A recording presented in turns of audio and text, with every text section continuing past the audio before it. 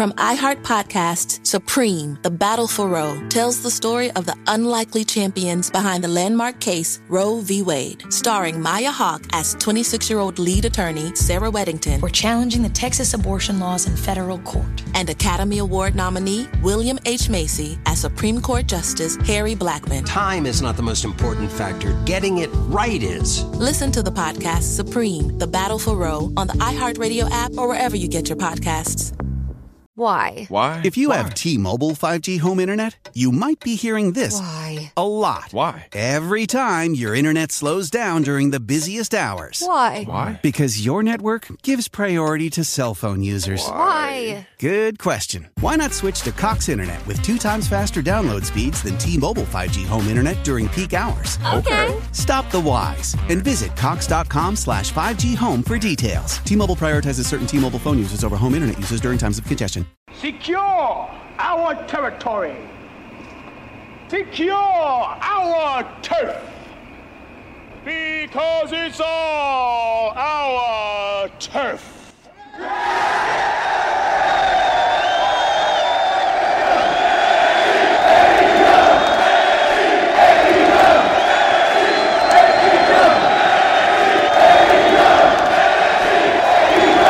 That all elite, Kenny and the Bucks, listen. This that undisputed, yeah, we're here to shock the system. This a war zone going down on Wednesday nights. This a fight, this is NXT vs Dynamite. Weekly battles, ratings shattered, this a revolution. This is change to what the game is used to doing. This is all about that dark and light contrast. Welcome to the Fight for Wednesday Night podcast. Welcome to a very special Double or Nothing edition of the Fight for Wednesday Night podcast. I am your host, Mike De Niro. Before we get into the show, I want to thank all our subscribers from all over the world. Thank you so much for the support. Thank you for following us on Instagram at Fight for Wednesday Night. And thank you for just following us along on this journey. We're all fans here, and I am so appreciative of everyone's support. Thank you. What an amazing pay-per-view this was. AEW, they are constantly delivering on their pay-per-views, on their weekly episodes. But really, this was a great show. Double or Nothing 2020. This was 1 year. This is the 1 year anniversary from AEW's very first show, Double or Nothing 2019. And yeah, this was just amazing, top to bottom. They had people in the crowd, just like the shows, so you didn't have that feeling like the dead silence, the emptiness. AEW is really good with that. I feel like this was the most normal feeling show and pay-per-view since the whole pandemic, which was really good because people wanted an escape, and that's what AEW gave. Like I said, this show was just phenomenal and just delivered on all cylinders. We had craziness from top to bottom. The main event was just absolutely insane. The title matches were phenomenal. I was just on the edge of my seat for most of the show. So, as you already know, I was a big fan of it. Let's get into it. The buy-in, the pre-show, we had a tag team match, the Best Friends versus the Private Party. It was nice seeing Private Party in the ring after quite a while. They haven't been wrestling because of the whole travel ban and the pandemic. They just came back, and now they're in this match here with the Best Friends. And the Best Friends, they've been on a weekly consistent basis for AEW. So we did see some ring rust here from Private Party, and the Best Friends seemed to outmatch them in this match, which was a good thing that they won the match, because if they didn't, then that would have been a little weird. But I really enjoyed this match. It was great to see Private Party again. It was a nice little match for the pre-show. Now, the show opens up, the main card opens up with the 9-man casino ladder match, casino battle royal ladder match, or whatever they're calling it. This was just crazy. We had action from top to bottom. Everybody in this match delivered. Brian Cage was the mystery guy. Brian Cage is finally here. There's been rumors for months if Brian Cage is with AEW or not. He's aligned with Taz, which is very interesting. I can't wait to see what comes of that. Brian Cage wins this match. He is now the number one contender, which is awesome right off the bat, because here's a guy who is physically opposing. He's a great athlete. He's been around for a while. He's been on other television shows like Impact Wrestling, like Lucha Underground, and he's somebody who definitely adds to the men's division in AEW. He's someone who has size, athletic ability, like I said, he's just a great wrestler. So I'm glad that he's here. I'm glad that he's getting a title shot because him and Moxley's going to be phenomenal. MJF versus Jungle Boy came after this, and this was another really good matchup. And this matchup really showed how well the future looks for AEW because you had, I think, MJF is 24. I believe Jungle Boy is 22. I could be wrong about that. But this was a great match. And if this is the future, then I'm excited because MJF and Jungle Boy just threw down. They had a phenomenal outing here, and Jungle Boy is really growing into his own. We all know MJF is the best heel right now in wrestling, so this was a really good match. I'm sorry if I sound redundant, but this just really blew me away, the show. After this, we finally get the finals to the TNT title tournament. We get Cody versus Lance Archer. First of all, Mike Tyson comes out. I don't know if he was like special enforcer, but he's there to like reveal the belt, and he's also there to present the belt to the winner of this match. Mike Tyson looks phenomenal. He looks like he could step into the boxing ring right now. It was really good seeing him. Like I said in past episodes, I'm a big fan of Mike Tyson, so this was really cool to see him involved here in AEW. They were saying how he's a diehard fan and watches on a weekly basis. I wouldn't be surprised. I know he is a big wrestling fan, so that's really cool to see. And I hope that he has more involvement with AEW going forward because I think he brings legitimacy and he like solidifies that this is a big deal because Tyson is a top name. So if you got Tyson on your show, this is a big deal. Cody and Archer really brought the heat here. This match felt like a grudge match, which was a great layer on top of it being for the TNT Championship match, on top of it being the end of a tournament. This was a great grudge match. Cody's matches on pay-per-views have always had the emotion factor, and this was not different. They really had good chemistry. Lance Archer was tossing him around like a rag doll. Lance Archer's a monster. He really proves that here in this matchup. And I really enjoyed it. Cody Rhodes wins this matchup, which was kind of surprising. I didn't know if they were going to have Cody be the first champion. I didn't know if they were going to have Lance Archer lose his first big major pay-per-view matchup for AEW. But he did lose. I think Cody could definitely bring some prestige to this belt right off the bat, which is a good reason why they gave him the belt. But yeah, this was a really good matchup on what was a really good show, and I enjoyed it. Mike Tyson presented the belt to Cody after this. He took off his shirt. He was ready to fight Jake the Snake. He looked great. This was a really good moment. And like I said, I'm excited to see where they go from here with the title because, like I said, right off the bat, the title has prestige to it, being that Cody is the first champion. The title belt looks cool too. I know that they're going to finish it. The design is kind of plain, but due to COVID-19, the designers couldn't finish it right off the bat. So they wanted to have a title for the show, so they have the unfinished world champion here, but they're going to add more detail to the title to make it look even better, I guess. Really good match. Penelope Ford versus Chris Statlander was after this. This was pretty solid. Statlander wins here, and she continues to build her stock in, or raise her stock in AEW. Really solid match. After this, Shawn Spears comes out. He's in a suit. He calls out Dustin. He doesn't expect Dustin to be here. He plays like a little trick on everybody, has Dustin's song play, but Dustin comes in, doesn't come out right away.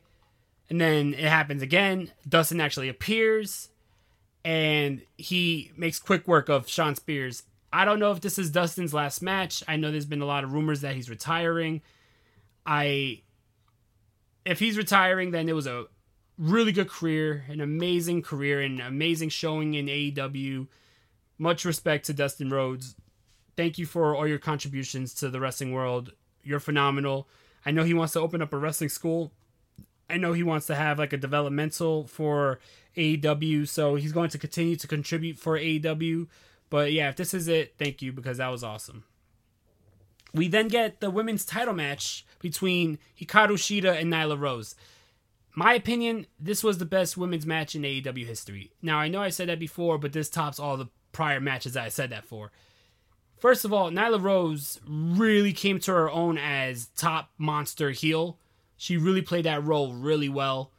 Hikaru Shida is probably the best athlete in the women's division for AEW, and she is really good and well-deserving of the title. they really meshed well. They had really good chemistry with each other. I really enjoyed this match. Hikaru Shida wins the title here. She's the new women's champion. I am excited to see where they go here with Hikaru Shida in the title. I'm sure Nyla's going to get a rematch. I know Nyla was starting to look really strong on television, especially since she came back to TV. So it was a little shocking that she lost the title in her first major title defense. But, well, since coming back, because she did have a match against Statlander that she ended up winning. But there, I don't know if you guys hear, there's fireworks in the background. I can't keep stopping and restarting, but yeah, there's fireworks in the background. Memorial Day's tomorrow, and my neighborhood started early, I guess. So, sorry about that if that's a little distracting. After this, we got the world title match. Jon Moxley versus Brody Lee.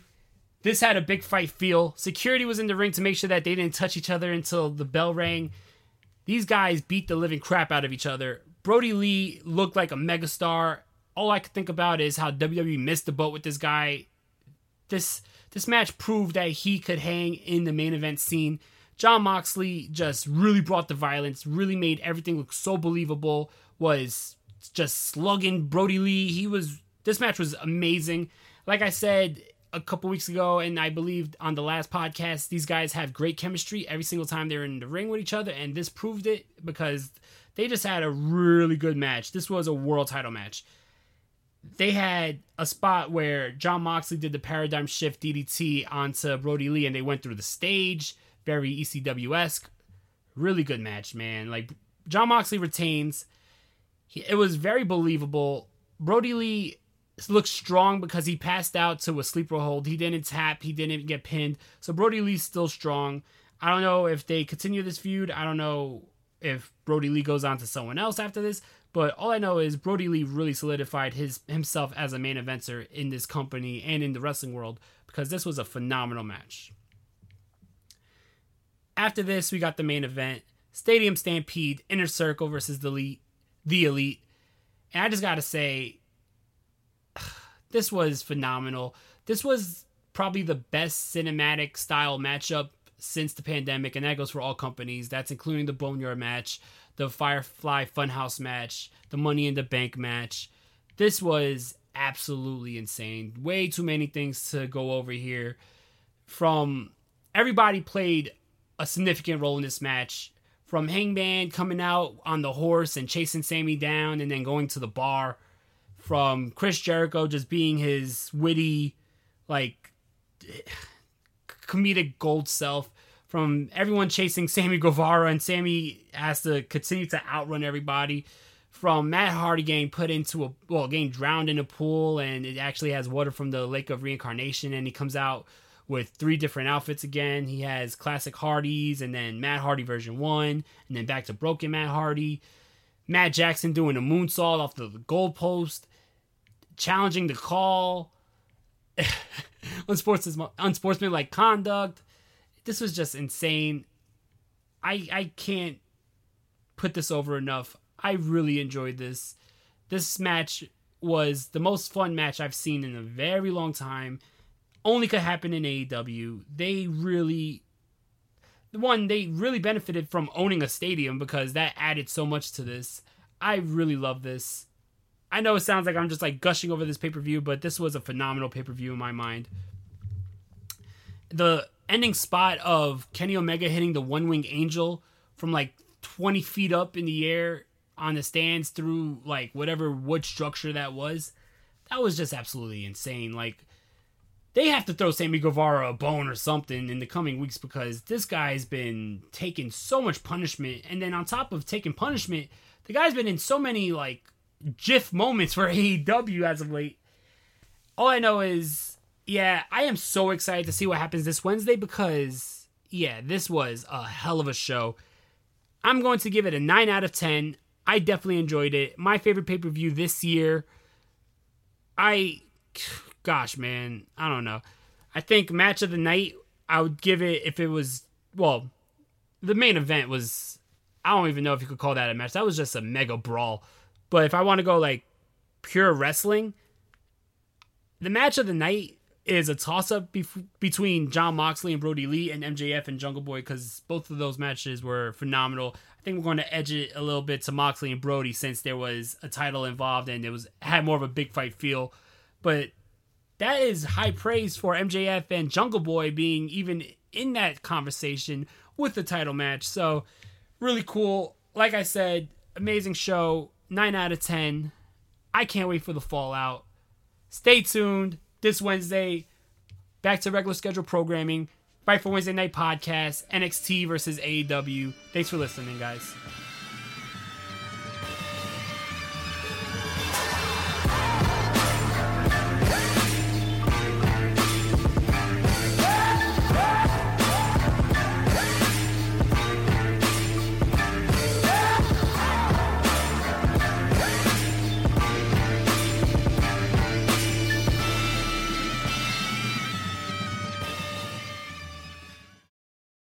From iHeart Podcasts, Supreme, The Battle for Roe, tells the story of the unlikely champions behind the landmark case Roe v. Wade, starring Maya Hawke as 26-year-old lead attorney Sarah Weddington. We're challenging the Texas abortion laws in federal court. And Academy Award nominee William H. Macy as Supreme Court Justice Harry Blackmun. Time is not the most important factor. Getting it right is. Listen to the podcast Supreme, The Battle for Roe on the iHeartRadio app or wherever you get your podcasts. How powerful is Cox Internet? So powerful that one day, your daughter will be able to simulate a soccer match against some of the world's best players right from your backyard. Get gig speeds powered by fiber from Cox. It's internet built for tomorrow, today. Internet delivered through Cox's hybrid fiber coax network. Speeds vary and are not guaranteed. Cox terms and other restrictions apply.